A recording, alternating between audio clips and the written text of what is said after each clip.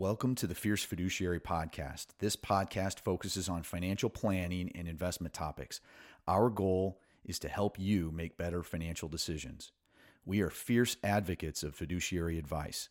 What does fiduciary mean? It means that anyone who advises you should always put your needs first. We hope you get some value from this episode. Thanks for listening. Standard housekeeping. Anything on the Fierce Fiduciary Podcast should not be considered individual financial planning or investment advice. For that, we recommend you consult your own properly registered and licensed professional.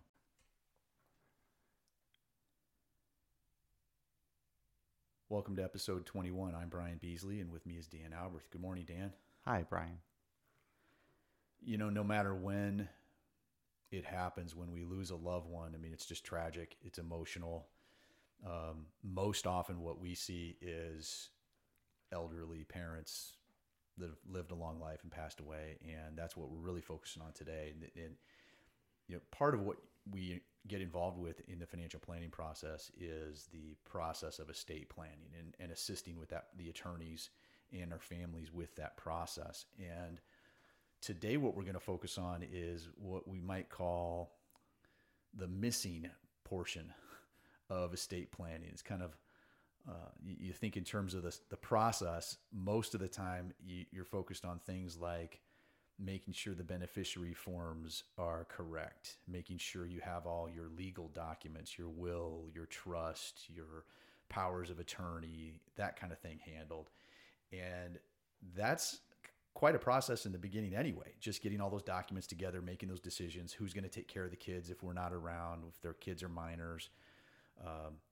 When do you pass on assets and wealth to your children? All those kind of decisions are part of that process. And then there's the other part of the process. You think, okay, I've got all my documents done. And then when I pass away, that you kind of think that somebody snaps their fingers and puts these documents in front of their bank and their brokerage accounts and the insurance companies and the attorneys and kind of snap your fingers and it's all settled and distributed out to the heirs, and you're done. It's all taken care of. And the reality is that there's this really long, drawn out, potentially long, messy part that can happen in between when you pass away and when everything is settled. And it's very real, and it's rarely discussed, and we'd like to focus on that portion today. I mean, during this period, you've got this aftermath of a loved one's passed away, and you've got a lot of things going on. You've got grief. You've got a lot of unknown questions. Where is everything? How do we find the keys to this? Where are the documents? There might be surprises if you're involved in trying to help settle these estates where you realize, I didn't know that. I didn't know about that part of the process. We hear this all the time from people that are involved. It's like, it got done, but I had all these things that happened that I was unaware of that I was going to have to deal with during this process. Sometimes there's confusion. There's definitely some fatigue involved, both physically, emotionally, and mentally, just as you're dealing with all these issues.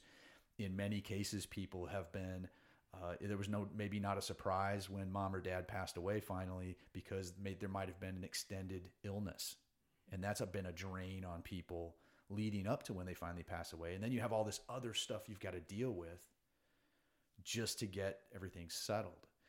And most people do a fantastic job of going to their attorney and getting their documents figured out. Many people do a good job of making sure their kids know, where's the list of stuff? Who do you call? That kind of thing.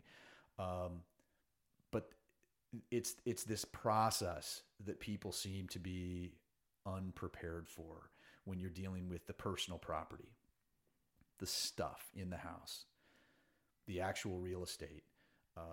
Occasionally somebody owns a private business. That complicates things dramatically. You got to be very attentive to those things. But it can be a real stressful time on top of all the grief you're feeling. And so if you're in a position, or if your family's in a position where they're the executor or the successor trustee, and they're kind of saddled with the job of settling your estate, there's a potential there for them to be stressed out, for the other beneficiaries to be stressed out, for relationships to get strained. And so you really need to be considering, in addition to just getting your documents done, you ought to consider the stress on those people that are named as your executor. as your beneficiary, as your successor trustee of your trust, what have you. And, so we've seen this over and over again. It's become kind of a hot topic for us just because we've had some personal experience with this lately. So Dan, as we look at this kind of messy middle part, what are some things that people can do to help alleviate the stress that comes along with dealing with that process? Well, one thing you can do is make sure that the executors and successor trustees and other individuals that you choose, that not only do you trust them, but they're also competent.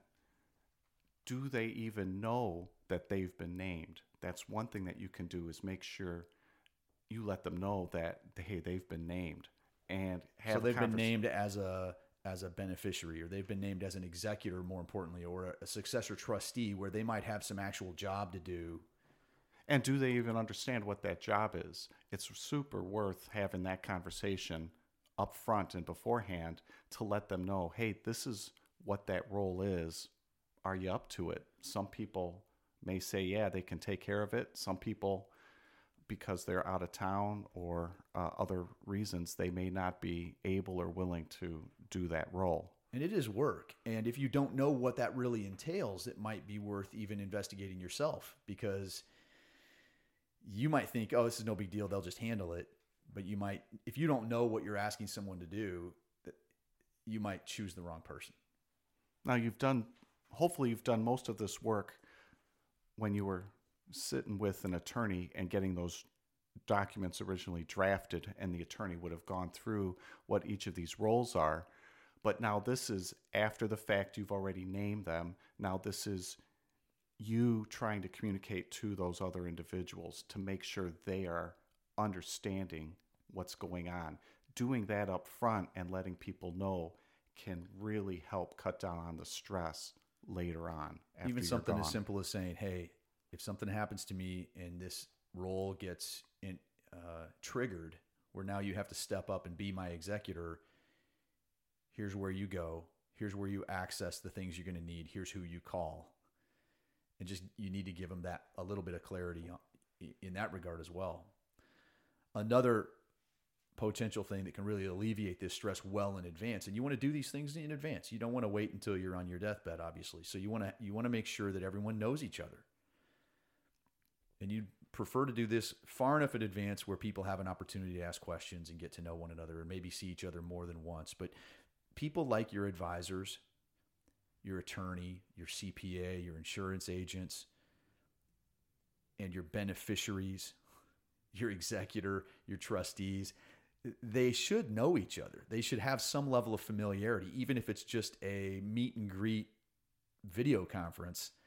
If you can put somebody's name, face, and voice together, that, oh, that's who that is. I've had a pleasant interaction with that person. We're getting along. We all understand who's who and what's what and what their role is. You can take notes from that meeting. We've been involved sometimes in kind of family cabinet meetings, if you will, where you have all the advisors around a table with all the family members.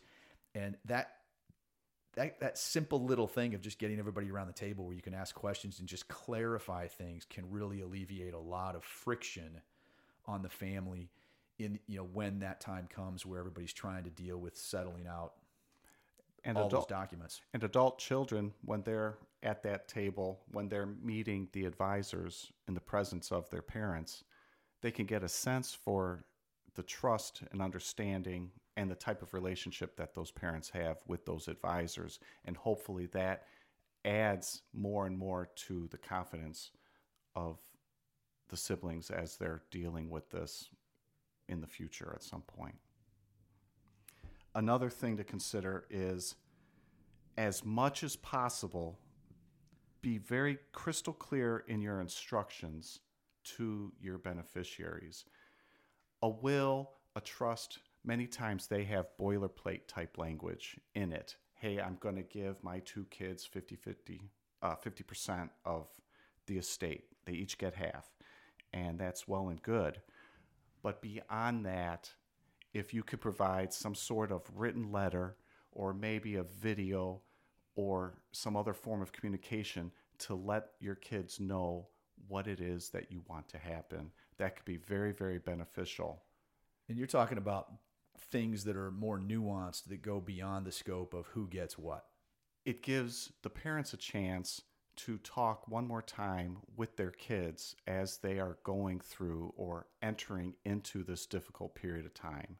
It gives them a chance to remember that they love each other and that it's my desire as the parent and our goal as mom and dad to keep the kids together later on and to respect their relationships. Say things like, get rid of the house as soon as possible and just move through this process as quickly as possible so you can get the estate settled and move on with the rest of your life, because it's such a source of stress, or can be. Well, if you don't have that instruction and you're saddled as the executor, and you've got siblings looking at you and asking you questions that you don't know the answers to, you could be in a real pickle as an executor. And so it would be helpful if mom or dad or mom and dads were to have said, hey, you're the executor, but when you're the executor, here's kind of the way I'd like this to go down to make it easier on all of you. We want you to all get along through the process. Trust John or Mary or whoever the executor is to do a good job with this, because they're going to have the help of the professionals. Just let them do their thing. I want the house sold. You don't dicker over the $1,000 difference in house price. Just get it done, moving on. Make sure you're loving each other. Make sure you're trusting each other. It's whatever your intentions are. If you want your family to get along and you want a low stress environment through this process, just little words like that from your parents can kind of go a long way to say, hey, I kind of expect you guys to kind of get along through this. Here's why I chose your sibling as the executor. And you just need to understand it. Ideally, you've had that conversation while you were alive, but it's a good reminder. Just say, hey, just as a reminder, here's why I did the decisions I did, and here's what the process is. So the will says everybody gets the same amount or whatever, but in that in-between time, so now that I've passed and between when everything gets settled out, you guys all need to there's going to be decisions to be made. So get along or whatever. So having that can be very helpful. And along those lines, another thing you can do is regarding your personal property. Most families have things that matter to mom and dad.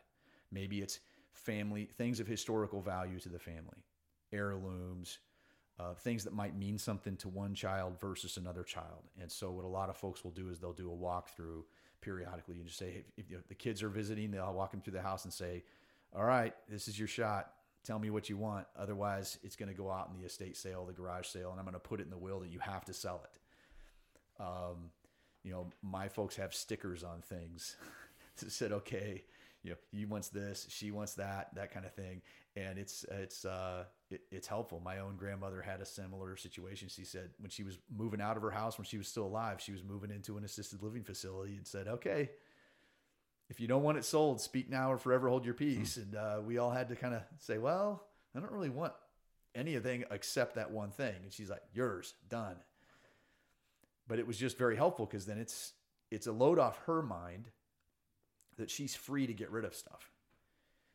And it's a load off it's just easier to do these things in advance. So a walkthrough, and then I'd say once you've had that walkthrough where your beneficiaries have had their, called out dibs on whatever thing that they want, then everybody kind of agrees on who's getting what specifically. You can name it in your will and be that specific, but we're talking about the smaller items that maybe don't have monetary value. But once you've done that, maybe even do a purge, do a garage sale, do a big donation thing just to simplify life. We all have a way of accumulating things over our lifetime. So that's another thing that can just add some value. Do that walkthrough, find out. A lot of it just comes down to communication and clarity. Hey, what do you want? Here's what I want. Here's what I want you to get. Here's what I don't want you to get. Hey, this one thing, it actually has historical value, and I forgot to tell you the story about that one thing that's been in our family for 200 years. Thought you might want to know about it. A lot of that stuff just gets lost because people don't realize, oh my gosh, that's something of historical value. It gets lost in the clutter if they didn't know to look for it. Right. Certainly. Right. Another thing to consider is ruling by committee is not very effective. It's slow, and it could be grueling to the participants. If you have a named executor, let that person get the job done. If you're the executor, understand that you've got the job to do, get her done, and move on. I mean, if you're the executor, you were chosen for a reason. And otherwise, they would have chosen all the siblings to be co-executors. And that could potentially happen too. But if you're the one person out of your family of 5 kids that got chosen to be the person to do this job, then you understand that you were chosen for a reason, and go ahead and execute your parents' wishes. So really, like most things, I mean, this is a pretty brief conversation here. We're just pointing people in the right direction, hopefully, and giving you some pointers. But this is like most things. If you plan ahead and you communicate well with the people involved, and you recognize that the relationships are paramount to any situation involving multiple people, get ahead of that, plan ahead, take some actions to help alleviate stress down the line, and I think everybody's going to be better off. And it just goes beyond what your documents may say and where your money goes.